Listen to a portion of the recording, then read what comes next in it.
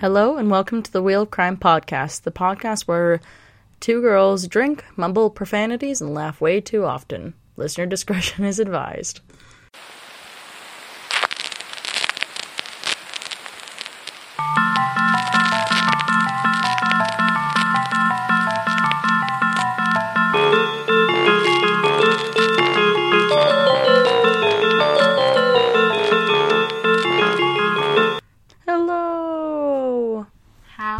Crack-a-lackin' today. How are our wheelies and our crimies? How are you guys?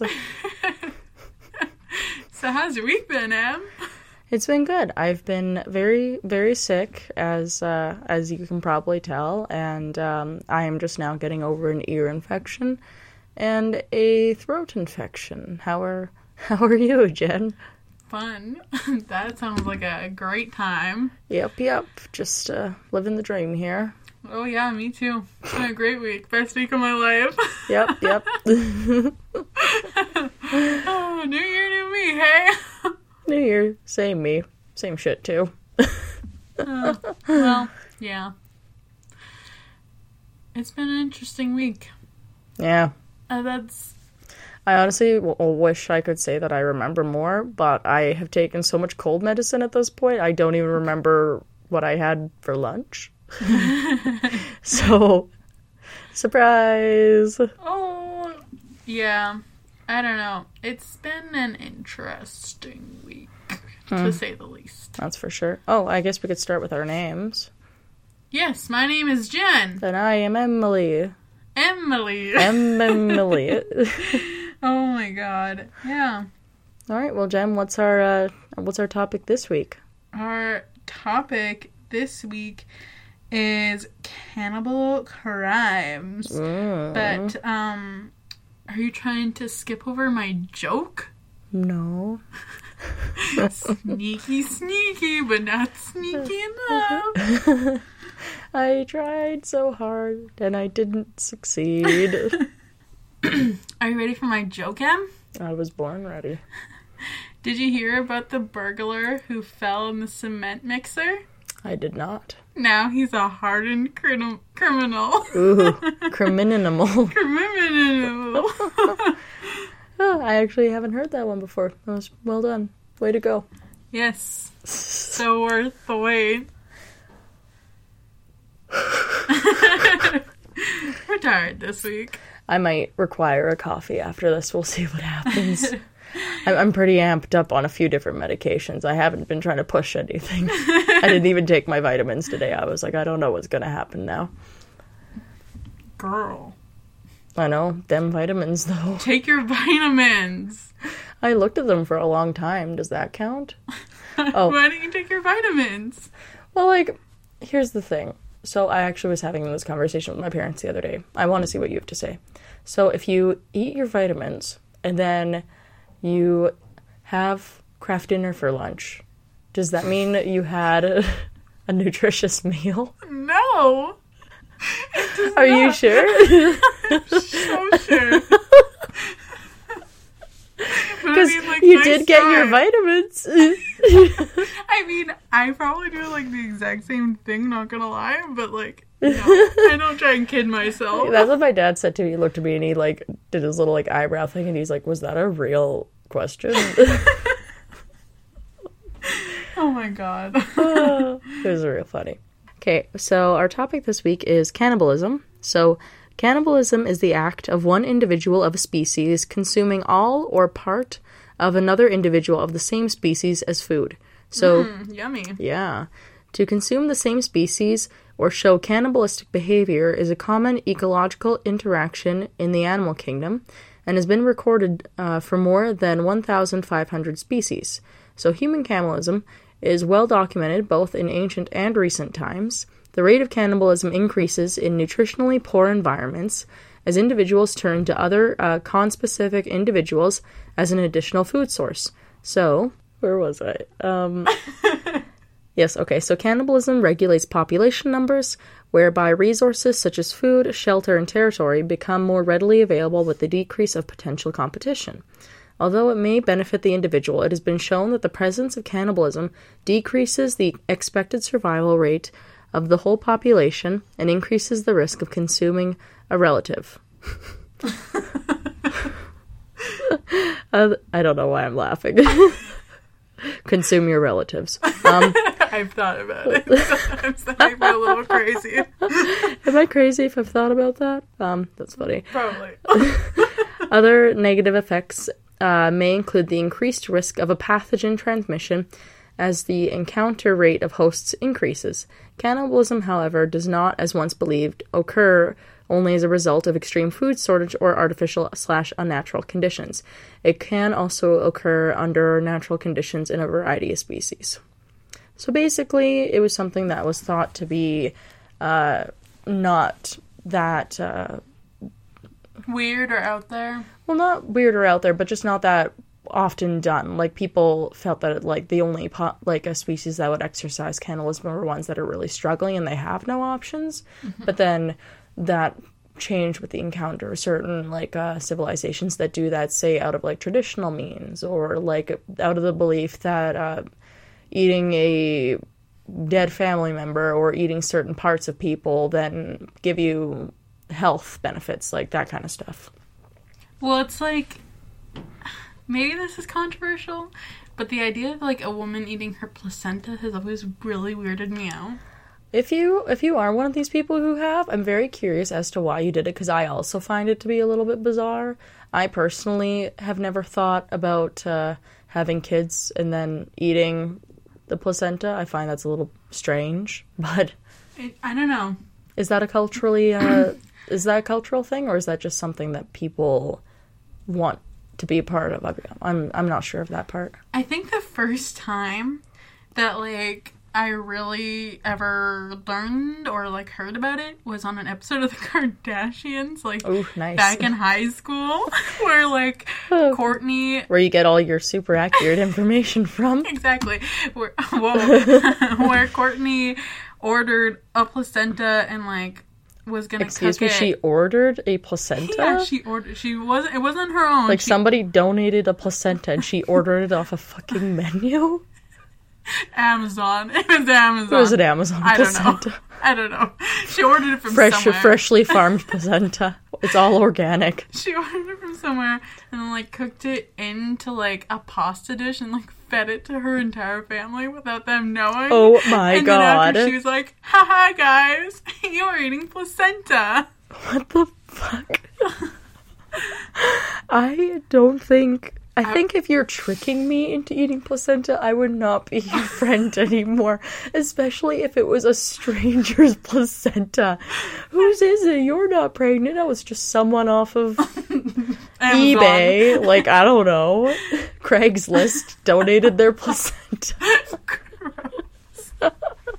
I think getting a placenta off of Craigslist is for sure how you get some sort of disease. Oh, probably. Gosh, I don't even know, but I don't know. I don't know anymore. I am questioning what kind of TV content you used to watch back in high school, though. I wasn't much better, though. I used to watch Untold Stories of the ER and Murdoch Mysteries pretty much every day, so... Yeah, well, as we know, Murdoch Mystery, nothing good has come from that show. Don't be rude, it's amazing. It's on Netflix, so it has to be good. Oh god, that show's on Netflix now? You didn't know that? No. Oh, it's on Netflix. You and John can watch it together. No. Oh god. Okay. Yannick Bisson is a beautiful man. No. Tell me your story, Emily. Oh yeah, okay. Tell me your sort of crime about cannibalism. Ooh. This is actually a little bit closer to the topic than my usual picks. Ooh, surprising. Where I am going to tell you the story of the Wendigo. Oopsie. Okay. I'm just kicking things over. It's fine. So, have you heard of a Wendigo before? Kind of. There's this video game that John and I really like to play. It's called Until Dawn. And that's a zombie one, right? No, it's a Wendigo. Oh. It's the monster in that. It's a really cool, choose your own adventure game where you get to play, as 5 different teens who are out in this cabin trying to survive until dawn. Oh. And a Wendigo is hunting them. And like there's some other cool like mysteries. It's a really fun game. That sounds really interesting, actually. I have heard the title before, just because I'm a part of the video game world of nerds, but I have never actually played it. It's really fun. What console is it for? I think just PS4. Okay, I can ask my brother about it then, because I think that's what he plays off of. So you have heard of the Wendigo. So, Yes. Let's see. So in Algonquin folklore, the Wendigo, they spell two different ways, one with an E and one with an I. It's synonymous, though. It is a mythical man-eating monster or evil spirit native to the northern forests of the Atlantic coast and the Great Lakes region of the United States and Canada. So the Wendigo may appear as a monster with some characteristics of a human, or as a spirit who has possessed a human being and made them to become monstrous. It is historically associated with murder, insatiable greed, and cultural taboos against such behaviors. So, this is the story of Swift Runner.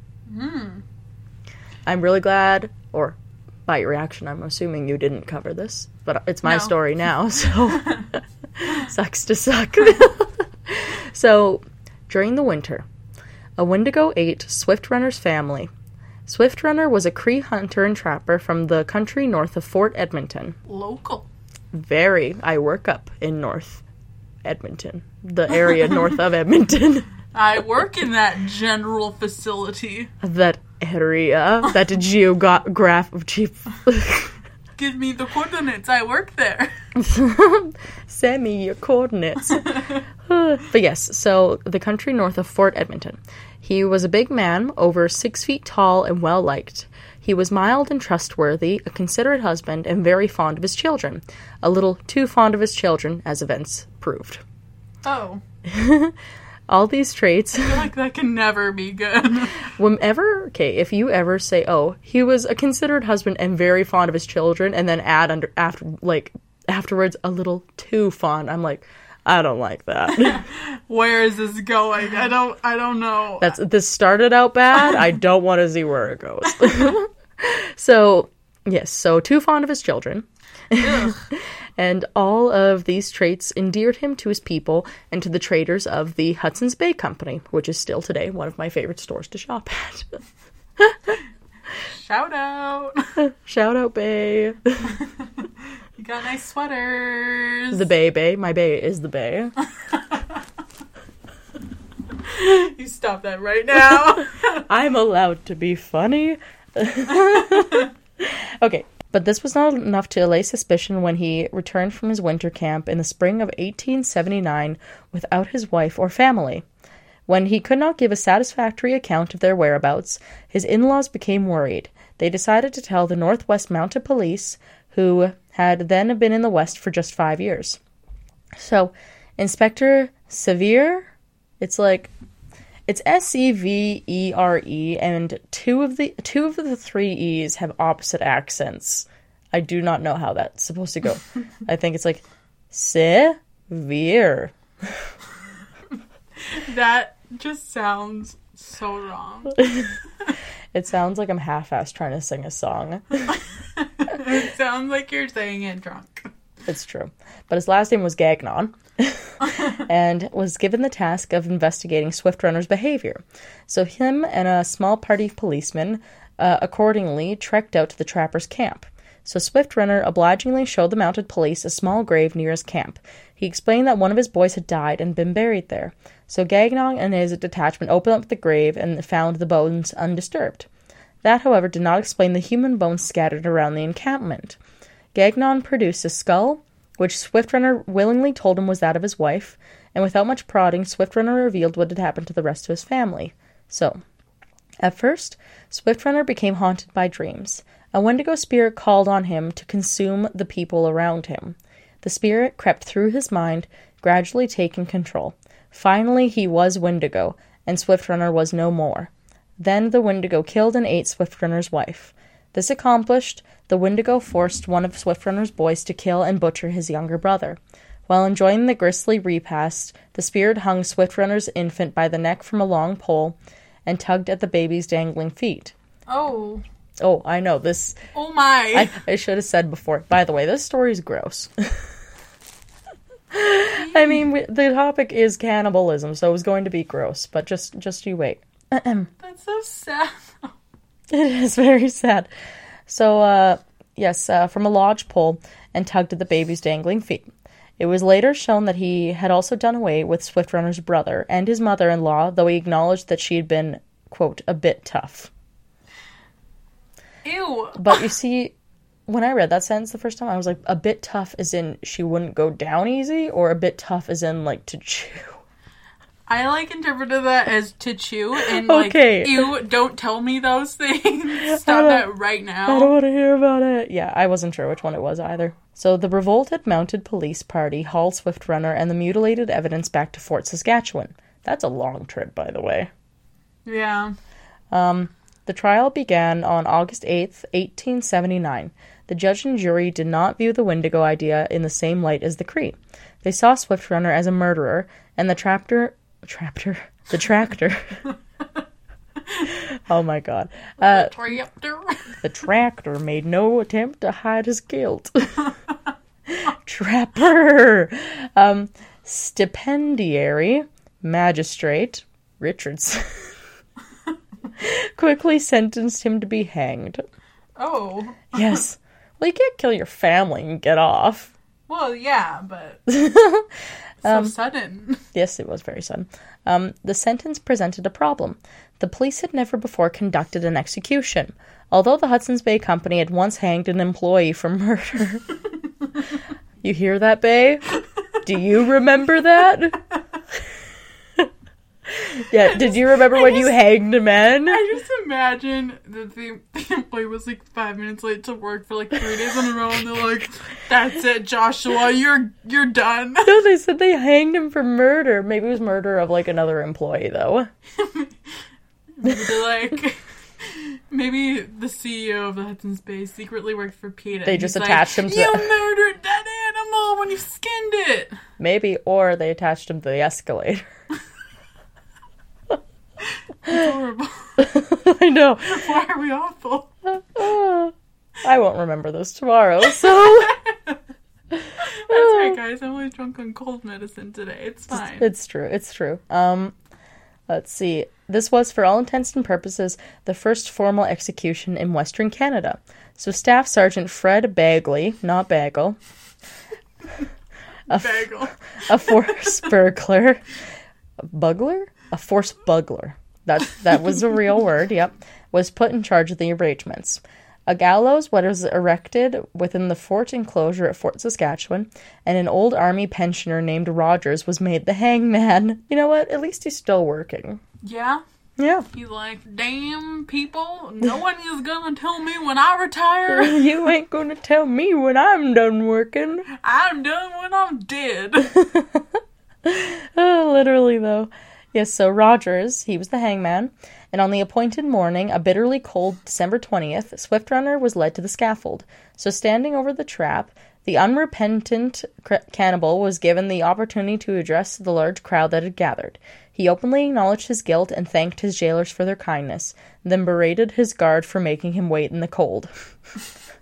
Which would be me. Excuse me? You should have told me to layer up. You should have told me to wear a sweater to my execution. Guys, it's cold outside.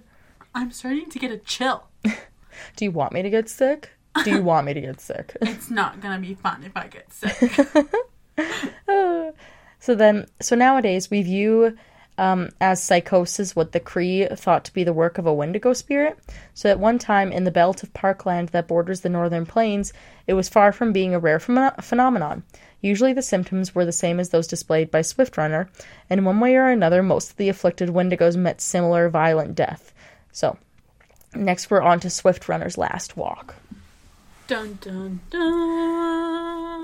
The article I found really talked heavily about his death, which I thought was kind of curious, and then I tried to find more information about the actual act of cannibalism, but other than those core details, they didn't really have a whole lot to add into it. They probably didn't want to emphasize it too much, just out of respect for the victims. Yeah, and think of the time period too. I don't think they were very into providing more grisly details back then. Yeah, probably not. So, Let's see. So, Swift Runner's last walk. So, the man convicted of killing and eating his family stayed calm despite delays and hitches in the 1879 hanging. It was pitch black and brutally cold when Swift Runner was led from his cell at Fort Saskatchewan jail to start his long last walk towards the gallows that waited outside in the swirling snow. So Swift Runner, or I'm going to butcher this, Kakisikuchen, oh, that wasn't too bad, had been told to prepare for death and seemed to have heeded the advice. He walked confidently into the yard, seeming much calmer than many of those who were there to watch him die. So most of the 60 people gathered near the gallows had never seen a hanging, and they were nervous and anxious about what was going to happen. So Sheriff Edward Richard had been delayed by the snow and the weather, and was flustered by his late arrival at the fort. The hangman, too, appeared nervous. The execution had been ordered to take place at 7:30 a.m. on December 20th, 1879, with less than half an hour left to go. It was discovered that the crowd had taken the trap from the gallows and burned it as kindling, and the hangman had forgotten to bring straps to bind the prisoner's arms. Oh, good. Sounds like our year so far. As the sheriff and the hangman rushed to get the scaffold ready again, Swift Runner sat near one of the fires that had been lighted nearby, joking and chatting, snacking on pemmican, a thick noose hanging loosely around his neck. He said, "I could kill myself with a tomahawk and save the hangman further trouble." Swift Runner was well known around the Fort Saskatchewan settlement, a striking 6'3" with a strapping build and one policeman called an ugly and evil-looking face I have ever seen. How people describe me. Yep. I like that they're reiterating the same details as before, but, you know, just in case you forgot, he is 6 feet tall. He's a big boy. He is a big, tall boy. Big boy. Let's see. He once had been known as smart and trustworthy, and a reputation that had won him as a guide for the Northwest Mounted Police, but as one newspaper story would later point out, his contact with white men, however, ruined him. That ruination came in part from inordinate fondness for the whiskey that was smuggled into the area disguised as medicine. So Swift Runner was known to be an ugly customer to meet when on a spree. So ugly that some called him the terror of the whole region. Holy Also me when I encounter whiskey. Also me when I haven't, had lunch yet and I'm like, feed me. Oh my gosh, hunger is so real. Yes, so the police sent Swift Runner back to his tribe, which he caused so much trouble, turned to Cree camps into little hells, and was eventually turned out from his community altogether, retreating to the wilderness with his wife, mother, brother, and 6 children. The police started to hear stories in the spring. A Cree chief said that Swift Runner had turned cannibal, and a hunter reported that Swift Runner's entire family had been killed in the woods, but a squad of officers who went out to investigate couldn't find Swift Runner or his family. So instead, Swift Runner went to the police himself in the spring, telling them that his wife had committed suicide and the rest of the family had died of starvation. See? Don't worry, there are more details. But the officers noticed that Swift Runner didn't look underfed. The prisoner arrived at our camp in the spring and did not look very poor or thin, as if he had been starving, one noted. Suspicious of the story, police traveled with Swift Runner to his family's camp in the wilderness north of Fort Saskatchewan. So after days of searching, they found the remnants of a campfire with piles of bones and human skulls scattered nearby. Some of the bones were dry and hollow, empty even of marrow. A small moccasin had been stuffed inside the skull of Swift Runner's mother, a beading needle still sticking out of the unfinished work. Lovely. Yes, very. Swift Runner was tried for murder and capitalism. Cannibalism. Never mind. You damn capitalist, get the fuck out of here. We don't need you here no more. I was doing so good at reading. I don't know what happened. Okay, by a jury and included 3 English Cree half-breeds. This feels slightly racist. I'm gonna keep going.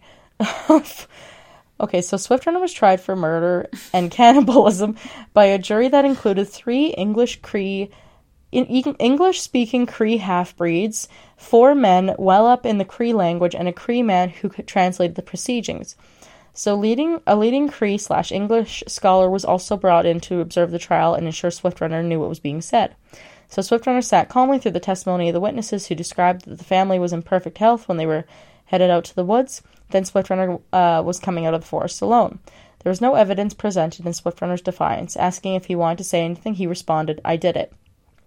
Some said Swiftrunner had developed a taste for cannibalism years earlier when he was forced to eat the remains of a starving hunting partner to save himself. Others said that he had been possessed by the Wendigo, a flesh-eating spirit that tormented him and gave him nightmares. 2 hours after Swiftrunner was led to the gallows, the execution was finally ready to proceed. He was allowed to eat one final pound of pemmican before he was pinioned tightly with the rope and taken to the scaffold, where a thick black hood was placed over his head. Just before the trap fell, Swiftrunner said, "I am no longer a man," and Swiftrunner went down with fearful force. There had been a drop of 5 feet, the Daily Evening Mercury reported. He died without a struggle. The body was cut down in an hour and buried in the snow outside the fort. And there you go. That's the story of Swiftrunner. The beginning, the middle, the end, and then again, the beginning, the middle, and the end. So what do you think? Do you think he was just a cannibal, or do you think he's a Wendigo?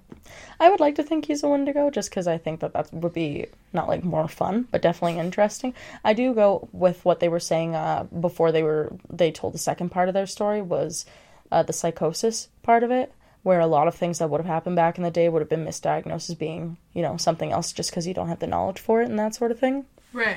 Yeah, so, I don't know. I feel more partial towards, I think, the psychosis part of it. What do you think? Do you think he was a cannibal because of what they provided in the second part there, with the whole having to eat a hunting partner previously and having a taste for it then? Or do you think it was more of a different thing? I don't know, because I feel like even if he did have to, eat a hunting partner before, I don't know if that's something you'd really, develop a taste for, especially if it was something, really traumatic.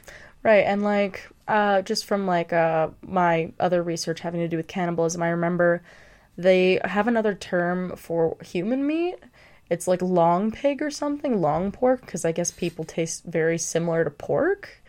And I would think that if you had already previously in your life eaten pigs and then also had to eat a human, you would probably just eat pigs. I mean, unless you're in, a survival situation. I guess. I don't know, that'd be a tricky one. Would you eat a person in a survival situation? Well, as a vegetarian, no. I don't think I morally could. That'd be a really hard thing. I don't know. I would like to think that there would be some other way to survive, where we could both, get through it together, but, I don't know. I feel like in those survival situations, sometimes, you just do what you have to do, which is scary to think about, but... Yeah, I don't know. That's what I've always taken the view of situations like that. I'm I don't know. I'll think about it when I get there. We're on the island, and it's just me and Wilson. Wilson's going down. I will eat the volleyball. You hear me? I will eat the volleyball. So much nutrients, probably just as much as your crab dinner. And then I will die because all the plastic will build up in my stomach. Yeah. All right, but that was the story of Swiftrunner, or I wish I could remember his Cree name. That was a cool one. Yeah. Yeah. Okay. So, I guess now time for my story. Yeah. Yeah. Okay. So, today we're going to talk about Hamilton Howard Fish. Okay. Who was born on May 19th in 1870 in Washington, D.C. Fish was the son of Randall and Ellen, and was the youngest of 3 living siblings, Walter, Annie, and Edwin. Mm-hmm. His father, Randall, was an American of English ancestry and was born in 1795, making him 75 years old at the time of Fish's birth. His mother, Ellen, was 43 years younger than her husband and was of Scots-Irish-American heritage. Okay. It's kind of 43 years is a big age gap. That's a lot bigger than mine, and I thought my age gap with my fiance was a big one. So Fish's family had history of mental illness. His uncle suffered from mania. A brother was confined in a state mental hospital. His sister was diagnosed with mental affliction. 3 other relatives were diagnosed with mental illnesses, and his mother had visual hallucinations. Okay. His father, Randall, died in 1875 at the 6th Street station in the Pennsylvania Railroad in Washington, D.C. Of a heart attack. So his mother, Ellen, couldn't really afford to take care of the family anymore once her husband was gone, because she was on her own, and back in those days when you really didn't work. Right. So his mother put her son in to St. John's Orphanage in Washington, where he was frequently abused. Solid. Yeah, so he's setting up a good backstory. I was going to say, your story is almost as good as mine here. Very depressing. Yes. So when Hamilton was young, he decided to go by Albert Fish instead for 2 reasons. The first was to honor one of his deceased siblings, who was originally named Albert, and the second was to escape a horrible nickname. Do you wanna guess what his nickname was? I can only imagine at this point what his nickname was. He was nicknamed Ham and Eggs at the orphanage. Oh my god. Where he spent most of his childhood. No one knows why. Nobody knows why. But he hated it. It was probably something dumb, like he just really liked to eat ham and eggs. And he was like, guys, I don't like it that much. And they're like, whatever. You're always eating ham and eggs. LOL, ham and eggs, ham and eggs. And he's like, fuck it, I'm going by Albert now. Screw all of you, my name's Albert now.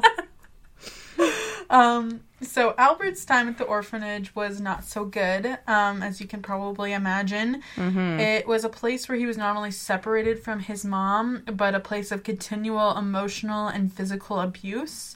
However, he later said in an interview that he began to enjoy the physical pain that the beatings brought. And that's interesting.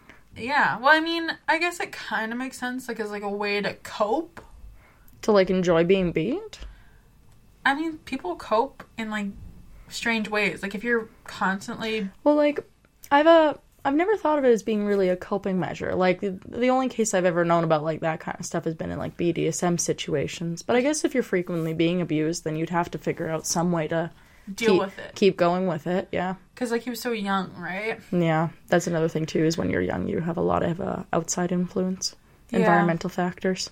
And who else knows what exactly was going on, right? That's true. So, when he was talking about his time at the orphanage later in life, he said, I was there till I was nearly 9, and that's where I got started wrong. We were unmercifully whipped. I saw boys doing many things they should not have done. So. That's interesting. My mind immediately jumped to, like, either being gay or Satanism. Who fucking knows? That is a mystery and an enigma. Who knows? So by 1880, his mother got a job with the government and was able to remove him from the orphanage. In 1882, at age 12, he began a relationship with a telegraph boy. This boy introduced young Albert to some strange practices, though. Oh my gosh, was I right with gay and Satanism? So these practices... Oh wait, this is the cannibalism episode. Never mind. So these practices included urolagnia, which is drinking urine, and that's interesting. Cropahagia, which is eating feces. But, like, I don't like to yuck other people's yums. But... What a nice way to put it. I heard it from, I think it was the Wine and Crime gals. They say that one a lot, and I was like, that's a good one. Because I also feel that way. I don't like yucking other people's yums, but sometimes I hear something, and I immediately go, Hugh! And I don't mean to. Because I just don't understand. Imagine, like, your son, you just got him out of the orphanage, he's like 12, he meets a strapping young fella, and then he comes home and starts drinking his pee and eating his poop, and you're like... What happened to you? Where did I go Can you wrong? imagine? But can you imagine yourself dating somebody and, like, you not being into that kind of stuff, but them out of the blue being like, have you ever thought? Have you ever gotten really turned on and wanted to eat your own poop? I'd be like, no. Well, he was 12, so it's probably like... At that point, maybe it was more of a curiosity thing, like, Yeah. oh, I don't know, maybe I will. Boys do weird things anyway. I don't know what that's I wasn't born or raised a boy. I don't know how any of that works, so... I tell you, Oliver's crazy. Whoa! He sounds really heavy up there, doesn't he? He does. It's raining dogs. Hallelujah. So, Fish began visiting public baths where he could watch other boys undress, and he would spend a good chunk of his weekends doing this. IVSP or something. Sorry. Continue. Throughout his life, he would write obscene letters to women whose names he got from classified advertisements and matrimonial agencies. Mm-hmm. So, good start as a young boy. So basically he was a troll. Yes. He was a non-internet troll. An old-fashioned troll. He wrote letters Ugh. instead of YouTube comments. Yeah. So in... What are you eating? I'm having hot tamales. The cinnamon really helps my throat business. So in 1890, he arrived in New York City and became a prostitute. Along with that, he also... not correlated to, but he also began raping young boys. Oh. Okay. Yeah. So in 1898, his mother arranged a marriage for him with a young woman named Anna Mary Hoffman, who was 9 years younger than him. Oh, she's about to get a real winner. I know. Like, his mom's like, your life is a mess. You were drinking poop. Or, drinking poop. Pureed. Yeah. You're Sorry. sipping the Ew. poop smoothie. Sorry, but no. No. I mean, he was drinking pee, eating poop, raping people, being a prostitute. Like, his mom was like, your life's a mess. Here's a woman. Here's a woman. Do with her what thou will. Yes. Okay. So, the couple wed, and together they had 6 kids named Albert, Anna, Gertrude, Eugene, John, and Henry. Albert II. Nice. Yes. Carrying on. So that kid wouldn't be nicknamed Ham and Eggs either. So, once the match was made with Anna in 1898, he started to work as a house painter, as she probably didn't approve of his prostitution. I would guess probably not. However, this new relationship didn't stop him from continuing to molest children, most of which were boys under the age of 6. Oh, what a dirtbag. I know. That's disgusting. That's- I mean, like, molesting young boys in general is disgusting. Under 6, that's basically babies. Mm-hmm.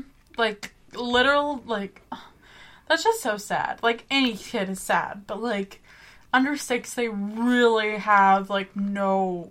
Those are key developmental years Yeah. for children. That's messed up. That's, like, really messed up. But, like, again, maybe that's what was happening to him at the orphanage. Not that that's an excuse at all. Yeah, but, like, a correlation factor. Yeah, I gotcha. So, he later recounted an incident with a male lover who took him to a waxworks museum where he was fascinated with, like, a display of a penis that was cut in half. Oh? Yeah, so, like, he was just, like... I mean, I would also probably be fascinated, but not to that extent. So he, like, I don't know, was just, like, really, like, interested with... Into this cut-up penis. Into this cut-up penis, and after that he became obsessed with it, and, like, started to mutilate I don't like it. peeps. No! Leave the peens alone! So, in 1903, he was arrested for grand larceny and was sentenced to incarnation in the Sing Sing Maximum Security Correctional Facility in Ossing, New York. Mm-hmm. But, Around 1910, he was released, and he was working in William, Delaware. He met a 19-year-old man named Thomas Keaton. He took Keaton to where he was staying and began a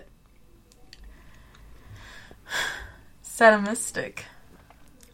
What did you just say? Do you mean sadistic? No. A sodomistic. Oh, sodomistic. I was like, I'm deaf in one ear still, so when Jenny said that, all I saw was her mouth moving like sodomistic, and I was like, what on earth is that? I looked at it and I was like, I know how to pronounce this word. Why didn't it come out correctly? Anyways, he started a relationship, and it's unclear whether or not Fish forced Keaton to do these things, but in his confession he implies that the man was intellectually disabled. So after 10 days, Fish took Keaton to an old farmhouse where he began to torture him. Nice. The torture took place over 2 weeks, and he eventually tied him up and cut off half of his penis. Aww, leave the peen alone! Mm-hmm. Yep, that's a thing that he did. So Fish later recalled that he said, I shall never forget his scream or the look that he gave me.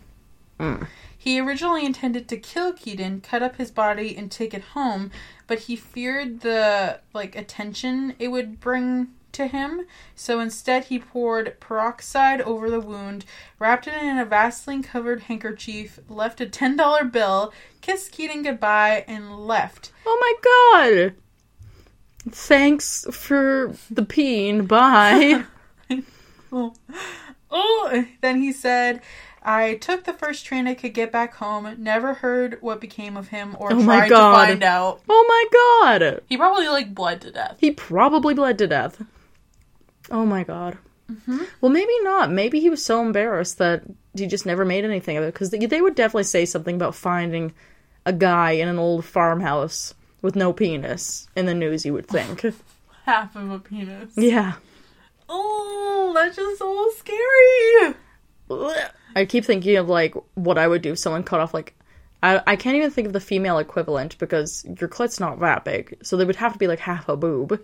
Can you imagine if somebody just came along and chopped off half your boob, covered it in Vaseline, and threw a $10 bill at you and left? That's horrific. I know, that's what I keep thinking of. I'm like, that is the worst thing ever. I can't. That's so bad. Leave the peen alone. Oh my god. So in January 1917, Fish's wife left him for John Strobe, a handyman who boarded with the Fish family. Fish then had to raise his children as a single parent. After his arrest, Fish told a newspaper that his wife left him. She took nearly every position the family owned. He began to have auditory hallucinations. He once wrapped himself in a carpet, saying that he was following the instructions of John the Apostle. I don't think John wants you to be wrapped up in a carpet, honestly. That doesn't sound... We've spoken about it, and I can confirm. John says no. I was gonna say, I've been to church quite a lot in my life. Never heard that passage. I think we should write it. Just be like, here, Father. You forgot one. Father, I found this page. You're welcome. Next to the holy cup. So it was about that time that Fish began to indulge in self-harm. He would embed needles into his groin and abdomen. No. Yeah. After his arrest, x-rays revealed that Fish had at least 29 needles lodged in his pelvic region. No. Yeah. He also hit himself repeatedly with a nail-studded paddle and inserted wool dosed with lighter fluid into his anus and set it on fire. Oh my god. No! Yeah. Oh, his intestines must just be a They're graveyard. I'm like, excuse me. Did we sign up for this? We most certainly... John would be so disappointed. Oh my god. That's insane. Yeah. And I keep thinking back to the nail-studded paddle. Oh my god, that sounds... Ugh! Why? Well, obviously it's for your butt. There's not a whole lot of places on your body you can hit with that. Why ham and eggs? Why? Mr. Ham, why? Yeah, so that was a thing that he did. Thank you for sharing. While he was never thought to have physically attacked or abused his children, he did encourage them and their friends to paddle his buttocks with the same nail-studded paddle he used to abuse himself. Here, Tommy. Come here and paddle me. Here, Albert Jr. Oh my god. So he soon developed a growing obsession with cannibalism, often preparing himself a dinner consisting solely of raw meat and sometimes serving it to his children. I consider that child abuse. Yeah. Do not feed your kids raw meat. Don't do it, unless it's sushi. Feed your kids sushi if you want. That's it. In about 1919, he stabbed an intellectually disabled boy in Georgetown, Washington, D.C. DC. That's horrible. Fish had chosen people who were either mentally handicapped or African American as his victims. Oh, nice. Yeah. Explaining that he assumed these people would not be missed when killed. Oh my god, can I kill him? He sounds like a complete asshole. Yeah. He's a horrible person if you hadn't come to that conclusion yet. Mm-hmm. Yeah, that's a fucking awful thing to assume. Mm-hmm. So he would later claim to occasionally pay boys to procure him other children. Fish tortured, mutilated, and murdered young children with his implements of hell, which was a meat cleaver, a butcher knife, and a small handsaw. No! Mm-hmm. Gross. What a gross dude. Yeah.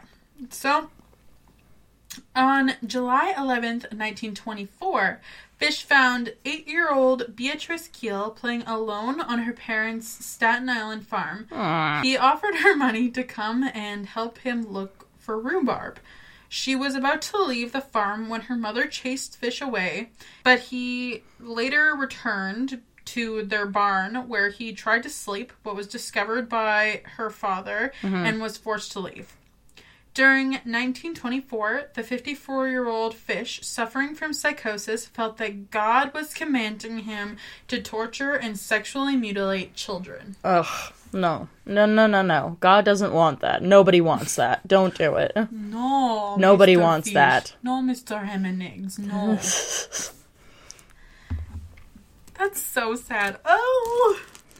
I was gonna say, this is a gross one, too. Everything about both of our stories were really gross. So, shortly before his abduction of Grace Budd, which was, like, kind of like the big story around him that kind of got him discovered as a cannibalist. Okay. Fish attempted to test his implements of hell, which we know is the meat cleaver. The meat stuff, yeah. Yeah, his torture Devices, yes.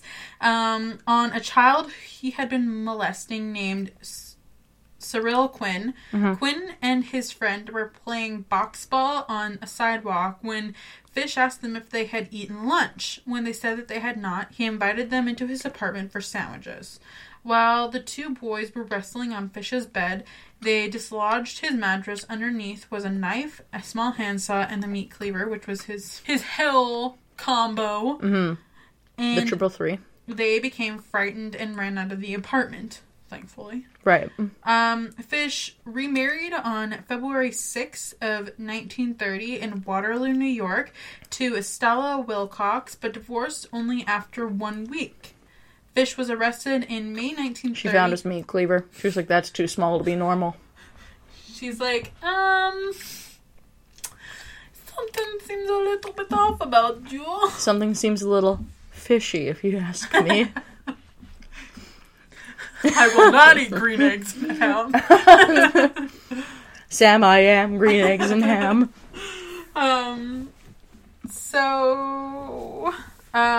Fish was arrested in May 1930 for sending an obscene letter to a woman who answered an advertisement for a maid. Mm-hmm. Following the arrest and one in 1931, he was sent to the Belleville Psychiatric Hospital for observation. Right.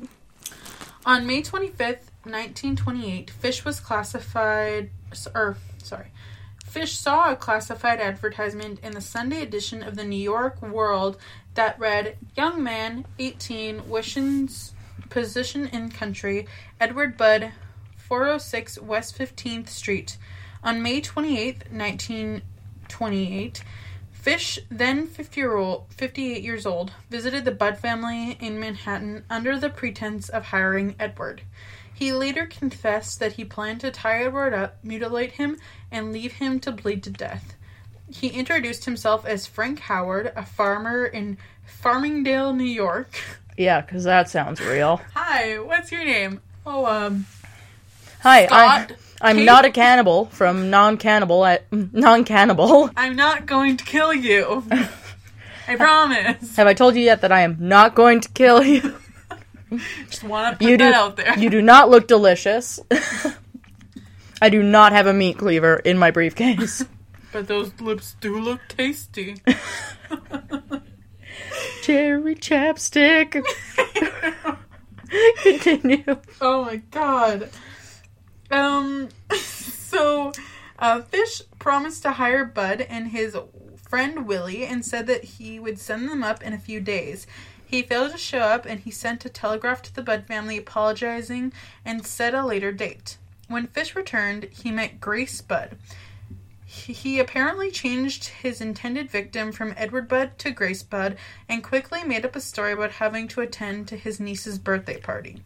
He convinced the parents, Delia Flanagan and Albert Budd, to let Grace accompany him to the party that evening. The elder Albert Budd was Albert Budd was a porter for the United States Equitable Life Insurance Association. Grace had a younger sister, Beatrice, two older brothers, Edward and George, and a younger brother, also named Albert II. Lots of Alberts and Albert Juniors in this story. I know. Strange. How bizarre. Grace left with Fish that day, but never returned. Obviously. The police arrested 66-year-old Superintendent Charles Edward Pope on September 5th, 1930, as a suspect accused by the Pope's estranged wife. He spent 108 days in jail between his arrest and trial on December 22, 1930. He was found not guilty for the crime of the disappearance of Grace Budd. Okay. In November of 1934, an anonymous letter was sent to Grace's parents, which ultimately led the police to Fish. Mrs. Budd was illiterate and could not read the letter herself, so she had her son read it to her. The unaltered letter, complete with Fish's misspellings and grammatical errors, reads... Oh. It's a real letter, isn't it? Yep. Ah, okay. Dear Mrs. Budd, in 1894, a friend of mine shipped as a deckhand on the steamer Tacoma, Captain John Davis. They sailed from San Francisco to Hong Kong, China. On arriving there, he and two others went to shore and got drunk. When they returned, the boat was gone. At that time, there was a famine in China. Meat of any kind was from $1 to $3 a pound. So great suffering was among the very poor that all children under 12 were sold to the butchers to be cut up and sold for food in order to keep others from starving. A boy or girl under 14 was not safe in the street. You could go in any shop and ask for steak, chops, or stew meat. Part of the naked body of a boy or girl would be brought out and just what you wanted cut from it. A boy or girl's behind, which was the sweetest part of the body, and sold as the veal cutlet, brought the highest price. John Stead, he's put Stead instead of said. Okay. I just thought that's funny. Yeah. John said there so long he acquired a taste for human flesh. On his return to New York, He stole 2 boys, one 7, one 11, took them to his home, stripped them naked, tied them in a closet, and then burned everything they had. Several times every day and night he spanked them, tortured them, to make their meat good and tender. First he killed the 11-year-old boy because he had the fattest ass and of course the most meat on it. Every part of his body was cooked and eaten except for head, bones, and guts. He was roasted in the oven, all of his ass, boiled, broiled, fried, and stewed. The little boy was next. Went on the same way, and at the time I was living at 409 East 100th Street, rear, right side. He told me so often how good human flesh was, I made up my mind to taste it. On Sunday, June the 3rd, 1928, I called you at 406 West 15th Street, brought you pot cheese, strawberry. We had lunch. Grace sat on my lap and kissed me. I made up my mind to eat her on the pretense of taking her to a party. You said yes, she could go. I took her to an empty house in Chester I had already picked out. When we got there, I told her to remain outside. She picked wildflowers. I went upstairs and stripped off all my clothes. I knew that I did not want to get her blood on them. When all was ready, I went to the window and called her, then hid in a closet until she was in the room. When she saw me all naked, she began to cry and tried to run downstairs. I grabbed her and she said she would tell her mama. First, I stripped her naked. How did she kick, bite, and scratch? Ugh. Yeah. I choked her to death, then cut her into small pieces so I could take my meat to my rooms, cook and eat it. How sweet and tender her little ass was roasted in the oven. It took me 9 days to eat her entire body. I did not fuck her, though I could have, and had I wished. She died a virgin. Oh my god. You know what? I'm gonna have nightmares about this. That was horrible. Horrible. Like, imagine Horrible as a and mother awful. getting that letter. That's terrible. That is just some distic bullshit right there. Yeah. So, police investigated the letter. Of course they did. You don't just get that and be like, I'm putting this in my tickle trunk. No, you give it to the police. So, the story concerning Captain Davis and the famine in Hong Kong could not be verified. The part of the letter concerning the murder of Grace Budd, however, was found to be accurate in its description of the kidnapping and subsequent events, although it was impossible to confirm whether or not Fish had actually eaten parts of Grace's body. The letter was delivered in an envelope that had a small hexagonal emblem with the letters NYPCBA, representing New York Private Chauffeurs Benevolent Association. Oh. A janitor at the company told the police he had taken some of the stationery home, but left it in his rooming house at 200 East 52nd Street when he moved out. The landlady of the rooming house said that Fish checked out of the room a few days earlier. She said that Fish's son sent him money and he asked her to hold his check for him. William F. King was the chief investigator on the case. He waited outside the room until Fish returned. Fish agreed to go to the headquarters for questioning, then brandished a razor blade. King disarmed Fish and took him to police headquarters. Fish made no attempt to deny the murder of Grace Budd, saying that he meant to go to the house to kill Edward Budd, Grace's brother. Fish said it never even entered his head to rape the girl, but he later claimed to his attorney while kneeling on Grace's chest and strangling her, he did have 2 involuntary ejaculations. Oh my god. If this story wasn't fucked up enough. That's so gross. This information was used at a trial to make the claim the kidnapping was sexually motivated, thus avoiding any mention of cannibalism. In 1935, Fish was tried and convicted of Grace Budd's murder and sentenced to the death penalty. In 1936, he was electrocuted at Sing Sing Correctional Facility. And that was my story. Fuck that guy. I'm definitely having nightmares. That is horrible. Too many Alberts.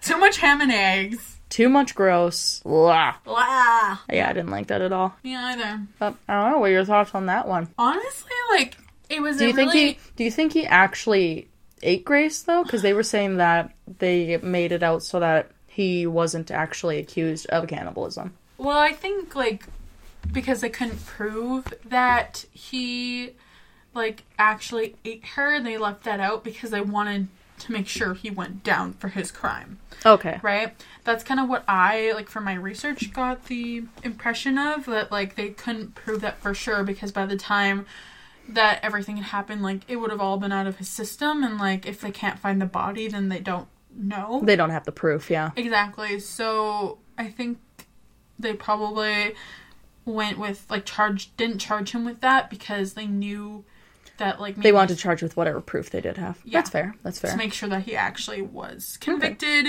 and gone bye-bye. That's fair. And then I interrupted you when you were about to say something. You did, like, your little, like, Italian hand motion. Italian hand motion. You were like, well, and I was like, but... Well. I don't know. Okay. I wasn't sure if you had, like, a spicy side detail you wanted to talk about or something. No, it's just... that story was real fucked up, so tell me a fun fact. I do. I have a fun fact. It's not really that fun, though, because our topic is cannibalism. I feel like you say this every week. That's because we pick topics that aren't really that fun, but I would still give you a fact that could be fun, but is probably not. So here we are. Interesting, at least. Yes, and let's just do interesting fact, because none of these facts are ever fun. Okay, but, so here's your interesting fact for cannibal crimes. Woo! Eating the brain of another human can cause Kuru, so Kuru, a brain disease that's similar to mad cow disease. Kuru is very rare, incurable, and invariably fatal neurodegenerative disorder that was formerly common among the Fore people of Papua New Guinea. Yeah, so Kuru is caused by the transmission of abnormally folded proteins, so prion proteins, which leads to symptoms such as tremors, loss of coordination, and neurodegeneration. The term Kuru derives from the Fore word kuria or guria, which means to shake. So due to the body tremors that are a classic symptom of the disease, and Kuru itself means trembling. It is also known as the laughing sickness due to the pathologic bursts of laughter, which are a symptom of the disease. It is now widely accepted that Kuru was transmitted among members of the Fore tribe of Papua New Guinea via funerary cannibalism. Deceased family members were traditionally cooked and eaten, which was thought to help free the spirit of the dead. Women and children usually consumed the brain, the organ in which the infectious prions were most concentrated, thus allowing for the transmission of Kuru. The disease was therefore more prevalent among women and children. That is an interesting fact. I know. It's better than some of my other facts that I've had. I'm getting better. Yes. 3 steps up for Emily. Woo! Round of applause. Yeah! I'm excited for next week. You don't even know. It's going to be so fun. What are we talking about next weekend? Well, next week will be World War II crimes, where I, as always, stretch the topic. But I believe we are now on to the actual wheel part of the wheel of crime. Yes. I am not taking shots today, and Jenny is not taking shots today. So instead, you guys are taking shots today. Because we're driving to Calgary and going to a concert tonight. It's true, we're going to go see Le Congos. Yes. How is it, Teacher Emily? Super good. It's still us here in the present. I don't know. Okay. But yes, so it is a 4-shot wheel roulette. I will spin. I'll read it out loud, and you guys shot to your convenience, and then this game will end when our 4 shots are out of the wheel. Okay, you ready? Ready. Take a shot, guys. We're starting off good. Woo! Okay, spin the wheel again. Do you want to spin it this time? Yeah, I'll spin it. Okay. Let's see. Take a shot! Woo! I'm gonna hit myself in the head with it one of these times. Do 20 push-ups, guys. It feels so good to make our audience suffer instead of ourselves. You guys are going to be so fit. Yes, Bring so Sally fit. up. Bring Sally down. Bring Sally up. Gonna tear up the ground. Bring Sally up.